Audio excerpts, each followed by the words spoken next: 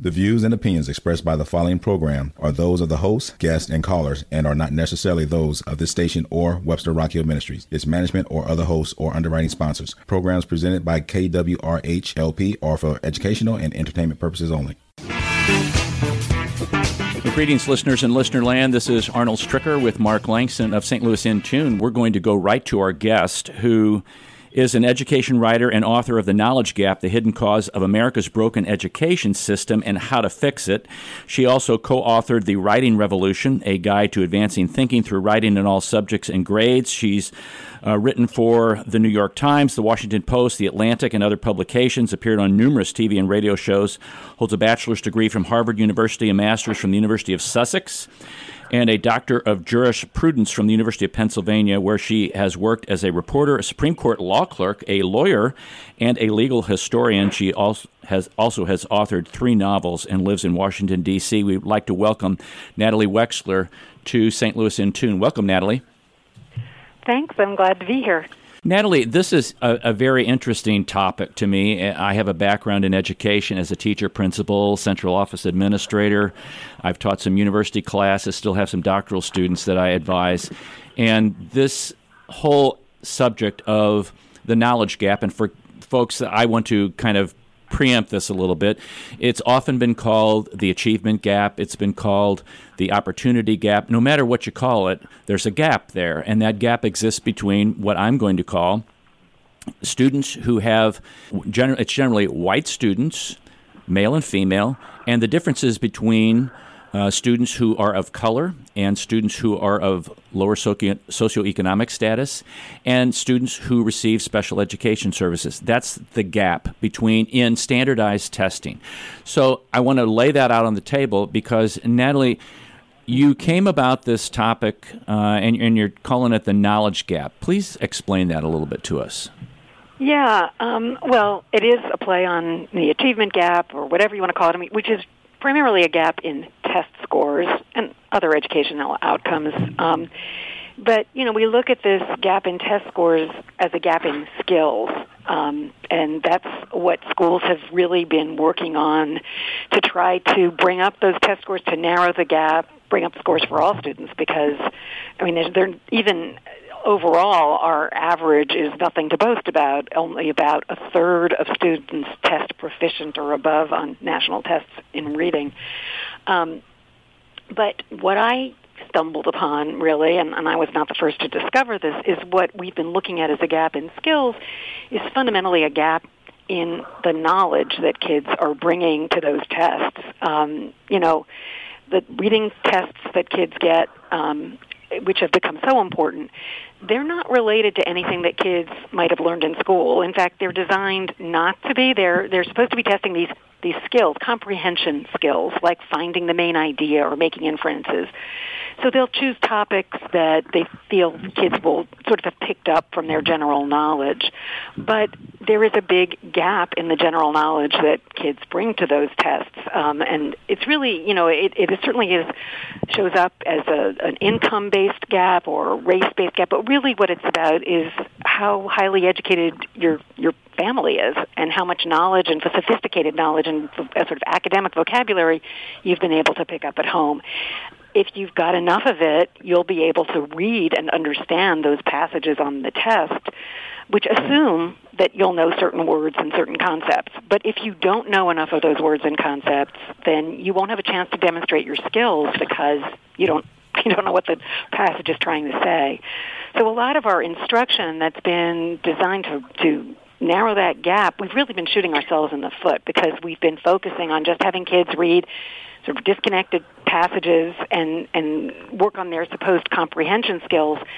And in fact, cognitive scientists have known for a long time now, for decades, that the most important factor in comprehension is not sort of general skill or general reading comprehension ability, but how much knowledge the reader has about the specific topic he or she is reading about. Boy, I can see that. Yeah, and you can see how individuals from different backgrounds, even from different parts of the country, people who come in to the country and whose language is not English, and how they're going to struggle, especially if this knowledge base is not really put at the forefront.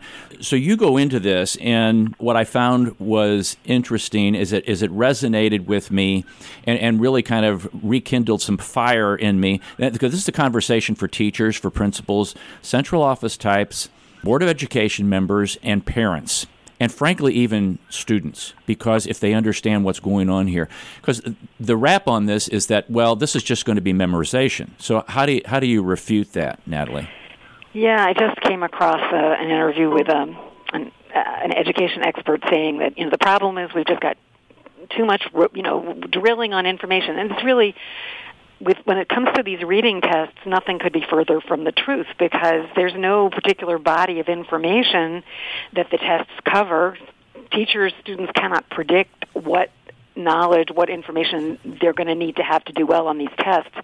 And the interpretation has been that the way to prepare kids for tests, since you don't know what information they're going to be drawing on, is to drill them in these skills. But, you can get really good at finding the main idea about whatever, sea mammals, but then you come to the test and it's about a topic you know nothing about, like Amelia Earhart or the Inuit, and then you don't have that vocabulary or the knowledge that will enable you to find the main idea. So it is not that I've been in a lot of elementary school classrooms, talked to a lot, and it's mostly we're mostly talking elementary and to a large extent actually middle school. The tests go from 3rd to 8th grade and once in high school, but by the time kids get to high school, we can talk about that later, there is content in the curriculum, but often what's been happening in elementary and middle school is subjects like social studies and science that really could build the kind of knowledge kids need for reading comprehension. They've been pushed aside, sometimes completely eliminated, to make more time for this practice, not in memorizing information, but in supposedly honing these largely illusory comprehension skills. And it has been a focus on the skills because the thought is, and you correct me if I'm wrong here, that if you learn how to read, then you can read to learn. And so you need these skills to be able to identify how to be able to grab hold of future content, and thus you will know how to read. Yeah, that has been the mantra until through 3rd grade. Kids are learning to read, and then from 4th grade on, the idea is they will read to learn. They will acquire knowledge through their reading. But there are a couple of problems, and there's some truth to that. You do at a certain point. There are 2 basic aspects of reading, I should say, that needs to be clarified. There's the decoding of words or sounding out words, and obviously you need to learn how to do that in order to read. And then there's comprehension, and what I focus on is mostly comprehension. But we have a lot of problems in this country with decoding, and it is true. You have to, that is crucial for kids to learn in the early elementary years, and it's best taught systematically through phonics, and we have a lot of problems with that in this country. A lot of kids end up in 4th grade, 5th grade, and even high school without being good decoders because it's not the teacher's fault. Teachers haven't been trained how to teach decoding well. On the comprehension side, they feel that they're teaching comprehension through these skills. But what's overlooked in that reading to learn first and then learning to read first and then reading to learn is that part of learning to read is acquiring the kind of knowledge and vocabulary that will enable you to understand what you read, later on. And that can be best accomplished through having kids listen to teachers, to an expert reader, reading aloud from books, from texts that they don't have the decoding ability to read yet themselves. But kids' listening comprehension exceeds their reading comprehension really for quite a long time, on average through middle school. So it's really important for kids to hear that written language, which is often quite different from spoken language, and that should be considered part of learning to read. When we were doing this, the 5 portions of reading, phonemic awareness, phonics, vocabulary, fluency, and comprehension, that it's an ongoing kind of thing, and I know there's pushback out there, like systematic phonics instruction, which you do talk about in the book, that is really extremely important. And I think you hit the nail on the head, because if kids are exposed to a lot of words and they're able to memorize the words, and they're still not able to, in higher level reading, to be able to pronounce or to be able to systematically figure out how to pronounce the word, they're really at a loss for that. Mm-hmm. Yeah, I mean, it takes up a lot of your brain power, your cognitive capacity. If you're, maybe you've got the basics of decoding even, but if you're not fluent, if you can't do it pretty automatically, then you're going to be expending a lot of brain power on just figuring out what is this word, how is it pronounced, and you don't have very much left over for understanding the meaning. So these things all do work together. It's very, reading is, as somebody has said, is rocket science. It's very complex. Complex, yes. And you mentioned those 5 pillars of early literacy that were identified actually by a report that came out in, I think, the year 2000, the National Reading Panel report. It was a panel of blue ribbon experts. And interestingly, so they that report had some unintended consequences, I would say. It was mostly focused on the phonics side of things and what are called foundational skills, which include phonemic awareness and phonics, and then fluency is sort of the bridge between decoding and comprehension. That the phonics recommendations that came out in 2000 were resisted in large parts of the education world that didn't agree with the idea that you need to teach systematic phonics to get kids to decode well. The comprehension part of that report seemed to say, well, for comprehension, all you really need to do is teach comprehension skills and strategies. It's not really what they meant, but they did omit to mention that the important role of knowledge in comprehension. And that part of the report, which kind of fit with what teachers and schools of education were already doing, because they already kind of believed in comprehension skills and strategies, that was really enthusiastically embraced and has led to the idea that, which is kind of a dangerous idea, that, it's got the imprimatur of science now. All we need to do for comprehension is teach comprehension skills and strategies. And there's a big difference even between what that report found evidence for in terms of teaching comprehension strategies and what actually goes on in our classrooms. And just one example of that is the studies that they relied on to say, yes, teaching comprehension strategies works. Those studies lasted no more than 6 weeks. But we teach these skills and strategies, week after week, month after month, year after year. There's no evidence that that's going to work. Now, you brought up an interesting point that I've always wondered with the petri dish of the experimentation in the field of education, because it seems like the American public school system, this is, again, my personal opinion, has been the great petri dish of experimentation going way, way back, trying to improve things, trying to make things sharper and better, but at the expense of many times students not learning and not being able to master skills and not being able to read, not being able to write, which you do talk about writing. And so things change. And then after 20 years, something else comes out, somebody else puts their name on it. They're making their millions of dollars. And you see, if you've been in the business long enough, you see these things come around. They've just been retooled. They've been tweaked a little bit, but it's the same thing. So my question is, what interest have you gotten from university and college education professors?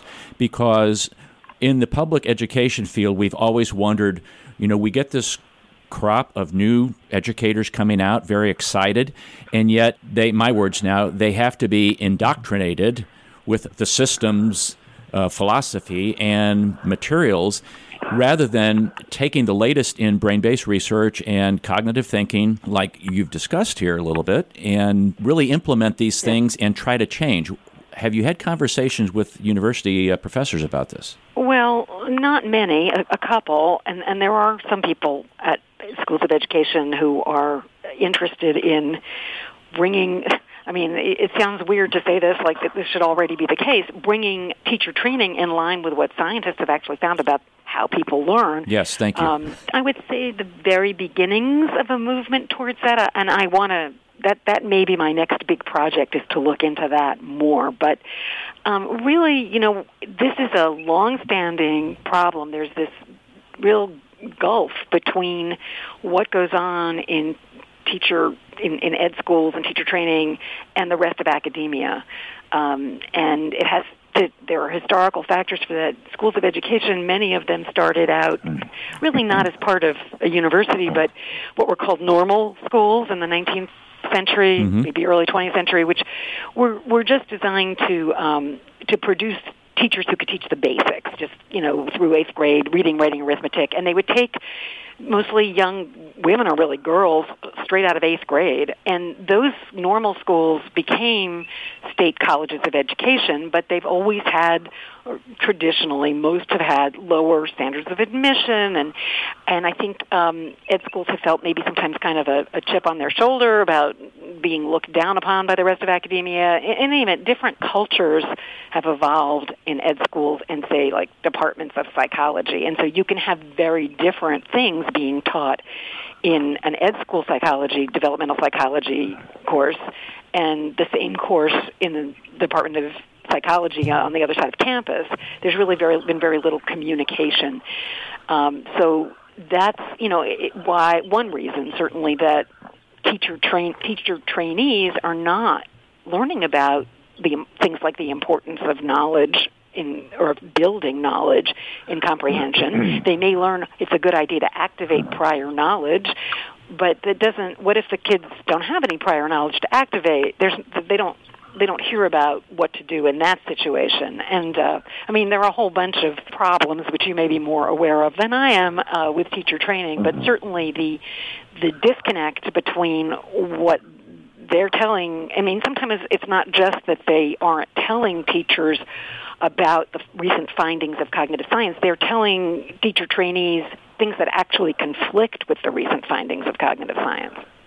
Which is really surprising to me, to know that things are flying in the face of proven research that's gone on for years and years and years.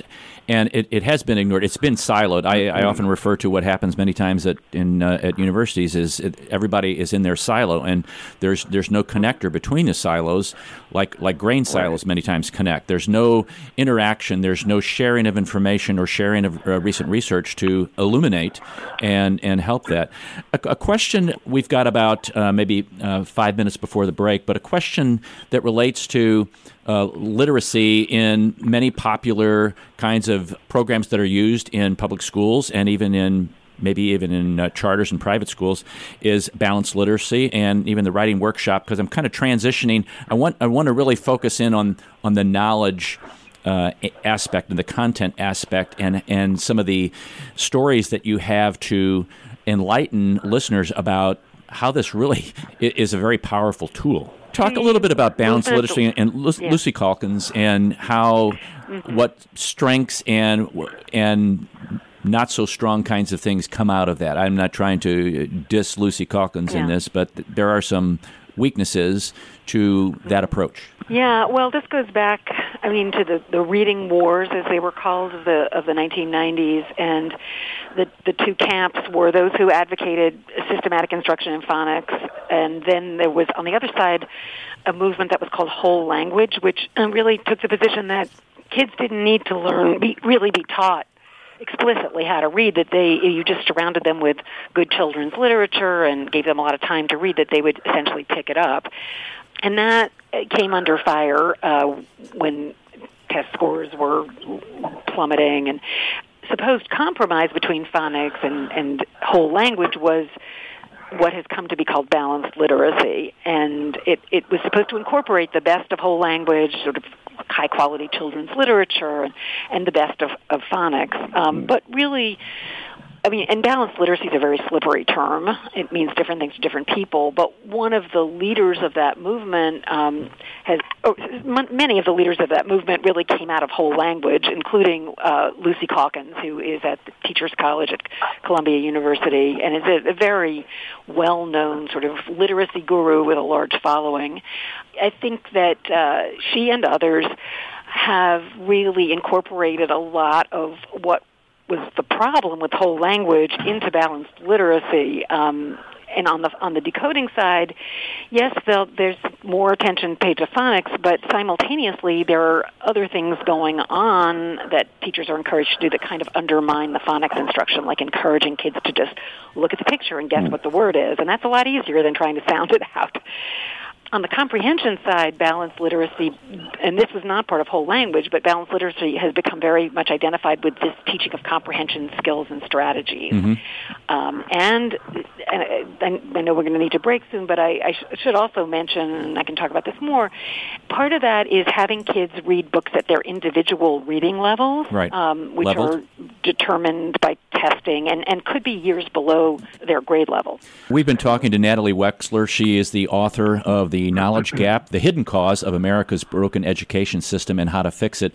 She is another author of a book on writing and really has delved into this whole topic, the writing revolution, and you co-authored that with Judith Hochman. So, folks, I want you to stay tuned to our second half on this, because what we're going to do, I want to get into the content portion of this.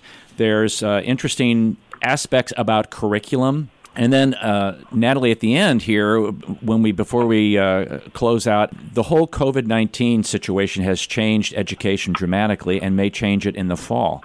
So how this is going to impact and what parents can do, what teachers can do in their approaches, and how administrators can really focus on keeping content out in the forefront rather than the process. This is Arnold Stricker with Mark Langston of St. Louis in Tune. You're listening to KWRH 92.9 FM, your community radio station in Webster Groves, Missouri. Welcome back to St. Louis in Tune. This is Arnold Stricker with Mark Langston. We've been talking to Natalie Wexler. She's the author of The Knowledge Gap, The Hidden Cause of America's Broken Education System and How to Fix It. Sounds like you've got all the answers, and I know that's not what you intended with that title, and I know people will look at that and they'll go, wow, she's really got it figured out here in about 250 pages where, we've all been struggling with this. Can I add to that, too? Let me add to that, too. Natalie, it sounds like you really have done a lot of due diligence, and just from listening to you in the last 30 minutes, it's just eye-opening for me, but it seems like you really are on to something here. It really seems like it's going to be a very complicated and a hard road to go down. And I guess the question I would have is, how do we take what you're talking about and get it into the schools and maybe change the mindset of some of those teachers and administrative staffs and school boards to go in this direction even? It almost seems like everyone's going in their own separate direction, and we're not taking the science that you're talking about here and putting it all together and all of us marching in the same direction. It's just, I mean, there's so many other issues too, but boy. I will say, there are bright spots, and I'm happy to talk about what is happening, what can be done. I do want to just say, I don't want to make it sound like I came up with this all by myself, that I discovered this problem, because people have been talking about this problem for 30 years, right. And really, E.D. Hirsch, whose name may be familiar to some, he wrote a book that was published in 1987 called Cultural Literacy that really was saying a lot of what I'm saying now, but it was, for complicated reasons that I talk about in the book, it was kind of misinterpreted, and actually it came out really just before a lot of this cognitive science research came out, backing up what Hirsch was saying. And I would say that things have gotten even worse, certainly, since 1987. It's not that testing created this problem, but testing has certainly, high-stakes testing has certainly exacerbated it. As far as, what can be done, there are people not just reading my book. I think the book is helping, but even before the book came out, there were people starting to to recognize this problem and act on it. And the reason I wrote the book, one reason I should say, is that even though there were people talking about this and had been talking about this for a while and writing about it, nobody had really written a kind of narrative journalistic account that I would tell stories, and I was hoping would grab some public attention and would be accessible for a lot of people. Part of the book is where can we go from here?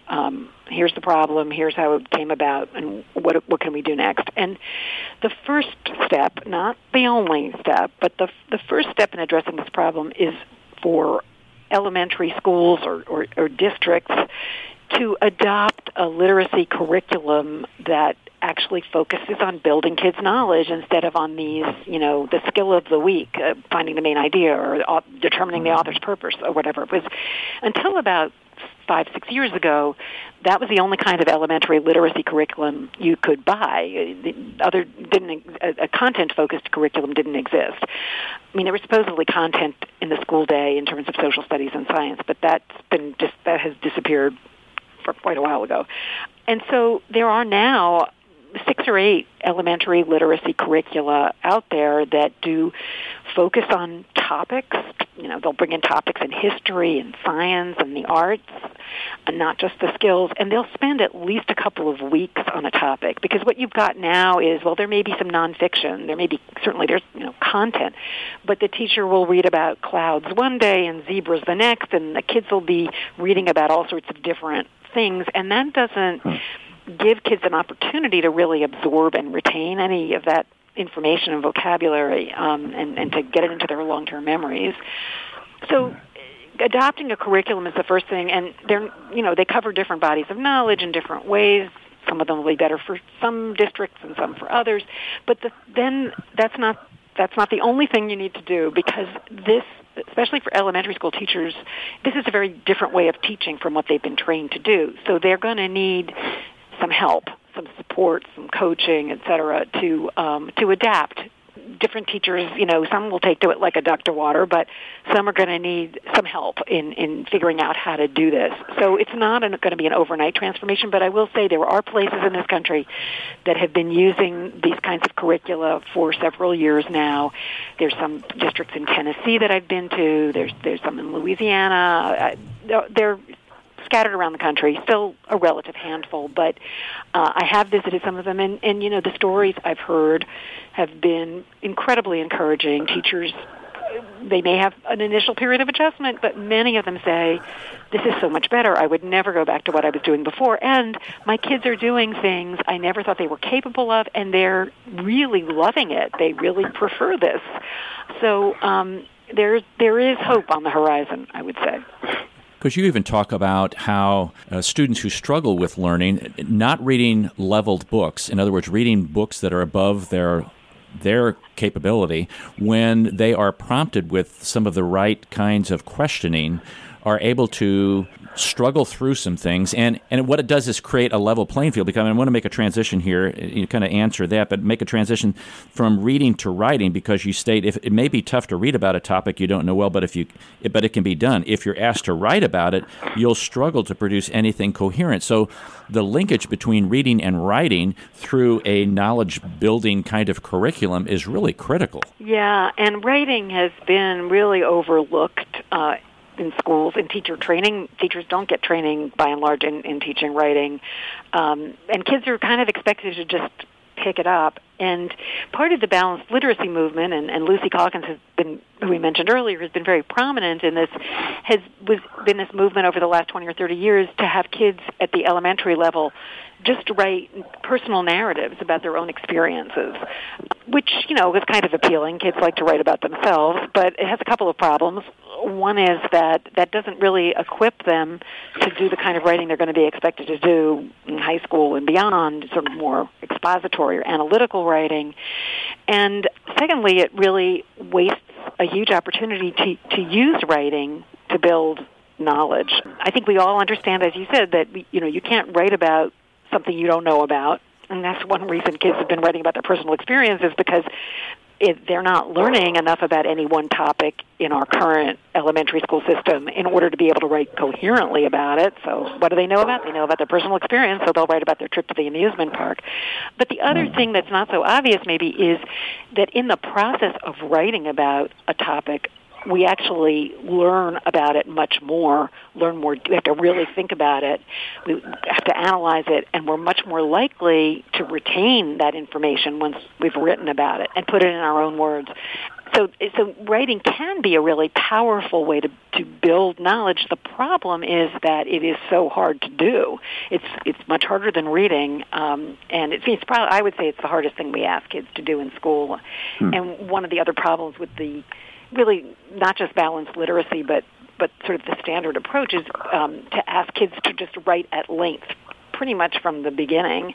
And the theory is, they'll develop fluency and stamina, but it's really hard for second graders or first graders to even write a sentence sometimes, let alone, several pages. It's so difficult that they probably are not going to ever learn to write really well, many of them, because, they need more explicit instruction. But they also maybe have trouble focusing on the content because there's so much else that is they're having to juggle about, how do I spell this word and what word should I even use and how do I connect this sentence to that sentence. So the key to using writing as a way to build knowledge is to make it easier, modulate that cognitive load by starting at the sentence level. And that can be true for kids in high school, too. It's not just for kids in elementary school, because there are a lot of kids in high school who really have not learned the skills that enable you to be a good writer. So that's what the Writing Revolution method, which I did not create, that my co-author Judith Hochman did, and she's a veteran educator. And so the two hallmarks of that method, which I don't know of any other method that combines these things, is the writing instruction is grounded in whatever content you're trying to teach, social studies, math, as well as English, anything, and you begin at the sentence level if that's what students need. And that made perfect sense to me when I read that. You can't have a student do a persuasive letter or write an editorial or a letter to the editor or a thesis kind of thing if they don't really know the content very well. I thought how you laid that out was very intriguing to me, and it made a lot of sense. And when things make sense like that, it's like, where has this been? Why haven't we thought about this sooner? Why aren't we doing this more now, just like Mark was saying? A lot of wasted time. Yeah, it is. And the whole cognitive science movement and really the grounding of that cognitive science is really recently just coming on the scene, and I think we need to pay a whole lot more attention to that, especially in the education field.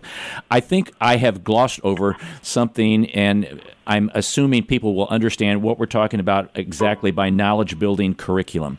Can you expand on that a little bit? Because I don't want to give people the wrong impression or lead them down a road that it is not. Explain what a knowledge-building curriculum is. Right. Okay. So, well, I think, I certainly assumed, and I think many people assumed that all curricula are built. Why wouldn't they be building knowledge? Like, what else is there to do in school? You're supposed to be learning stuff. So I think I should backtrack and just describe what the standard elementary literacy curriculum looks like. And I've sort of alluded to it, but you might be a textbook. They're often called basal readers that just has a bunch of largely sort of not well-connected reading passages, and each unit is organized, like each week maybe, there's a certain skill that's being focused on, like sequence of events. And so the reading passages or the text there will be chosen really not for what they're about, but for how well they seem to lend themselves to demonstrating how to determine the sequence of events or how to compare and contrast or whatever. And all of the questions the teacher is supposed to ask of the students will be directed at getting them to learn that skill, and the content will kind of be glossed over. So and this is true even if you're not using one of these textbooks. There are a lot of classrooms that just use sort of commercially available children's books. But again, the teacher will choose one to demonstrate, that you could use to demonstrate the skill. So you might read a book about, say, whales, but then rather than leading a discussion about whales or asking kids, what do whales eat, or whatever, you would say, so if the skill is determining author's purpose, you might say, so what was the author's purpose in writing about whales? Was it to entertain, to inform, or to persuade? Those are the three choices. So that's the standard approach, and that goes on year after year.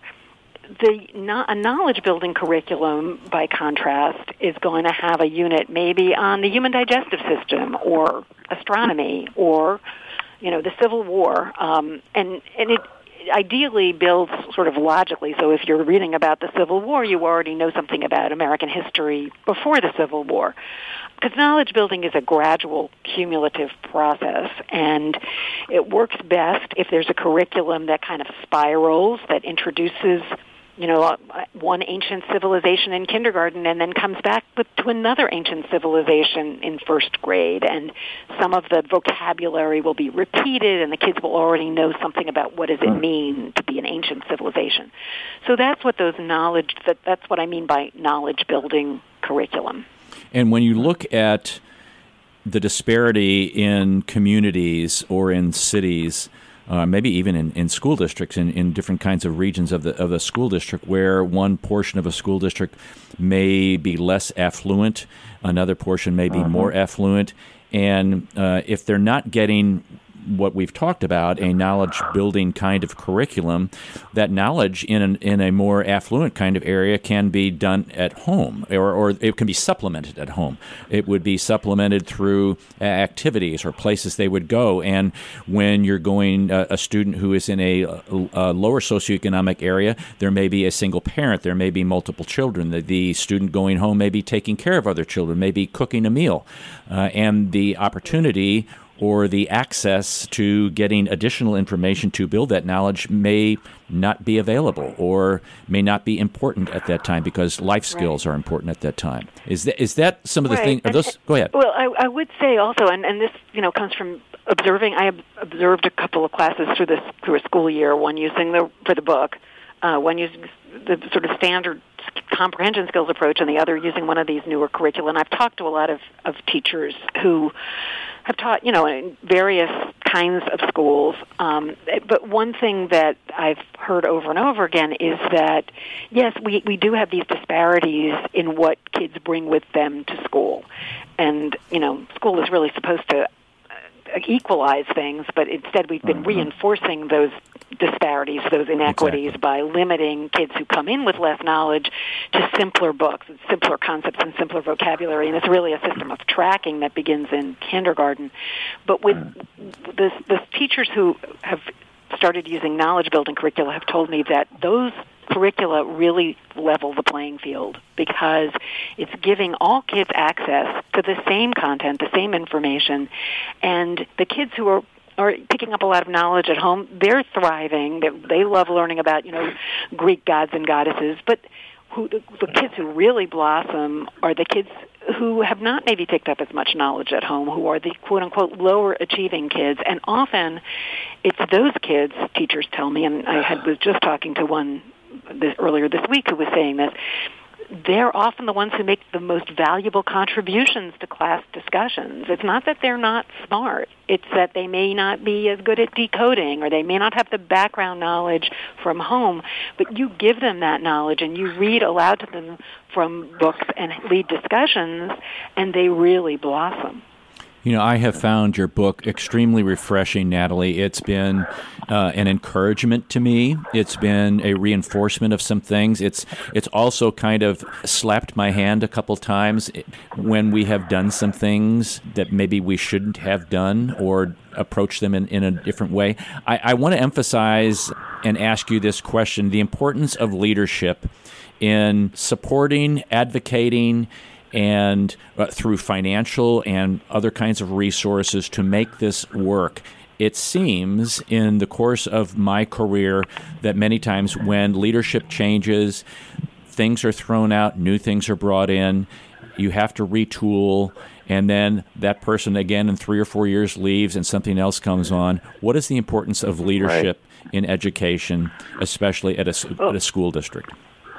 I mean, it's hugely important. I think this has to be a multi-pronged effort. I mean, it cannot just be top-down because if teachers don't understand why they're being asked to do some new thing, and they're asked to do some new thing all the time, and they're not necessarily told why, they can do what teachers have traditionally done, which is they can close the classroom door and do whatever makes sense to them. Amen. So you have to get the teachers on board, but teachers are not in a position to enact themselves this kind of systemic change that's necessary. And so you need a building leader, a principal, an administration that understands why this is important, and so you don't have the principal coming in and saying, I want to see the skill of the week on the board, And then there's principal turnover, too, so you also need support from the central office, from the top of the district, if the whole district has adopted this curriculum, which is probably ideal, because when, I've been in schools where a principal came in and brought in a knowledge-building curriculum, and then another principal came in and we went and said, no, we're doing what I'm used to. And I've been in one supply room where there were just all of these wonderful materials still in their shrink wrap because the principal had said, no, we're not doing that anymore. So really, you need to have sort of everybody on board. I want to mention that your website, it's nataliewexler.com, and folks, Natalie's going to be in a virtual symposium next week, Thursday, May 21st, from 11 o'clock to 4 p.m. Central Time, and you can sign up on her website. Again, it's nataliewexler.com, and that particular aspect that I was looking at is on the left-hand side in the first column. Natalie, how do you see the changes with COVID-19 and adjusting to teachers doing remote learning with students and parents becoming more involved in their child's education? How do you see what you've been talking about here impact that? And how is COVID-19 going to impact what the book's talking about? Yeah, well, I am very concerned about that because it's clear that there are a lot of kids out there who are getting little or no instruction, even instruction in comprehension skills, because they don't have access to the internet or there's not enough adult support or whatever. And, as I've said, the roots of the knowledge gap are like what kids are able to pick up at home from their parents, and it's very much dependent on parents' resources and level of education. And we now have kids at home 24/7, so those differences are being exacerbated. The kids, with highly educated parents, maybe they're not being taken on trips to Europe or to museums, but they may be engaging in conversations with their parents. Their parents may be taking them on nature walks and sharing the knowledge that they have. So I do think that this knowledge gap is likely growing right now. And if schools, when they do return to something like normal, if they continue to do what almost all have been doing, which is they're going to assess learning loss through measures that really look at these comprehension skills, and so they'll give kids passages to read that may include a lot of vocabulary that they don't have, and then they're going to assign them a reading level on the basis of that and tell them to go off and practice their skills. And there's no evidence that works. It's what we've been doing for decades, and I have seen calls for us to just double down on that when schools are back in session. And that, I think, risks only making a really horrific situation even worse. I think it's more important than ever. And I know this may sound difficult in a time when people are just struggling to keep their heads above water, but I think now is the time for more schools to adopt these knowledge-building curricula that I've been talking about and really start giving kids access to the information and knowledge they need. I was going to ask you for a closing comment, but that sums it up. In a time when kids need to really progress, when things have become more complicated, this becomes more important. And folks, if you are interested in what Natalie's talking about, go to Natalie Wexler, Nataliewexler.com, nataliewexler.com. The book is called The Knowledge Gap: The Hidden Cause of America's Broken Education System and How to Fix It. Natalie, I greatly appreciate you coming on the show today. It's been very enlightening and encouraging, and kudos to you for stepping out and getting this information out to the general public. I really appreciate it. Thanks, Arnold, and I really appreciate your having me on and the opportunity to spread the word.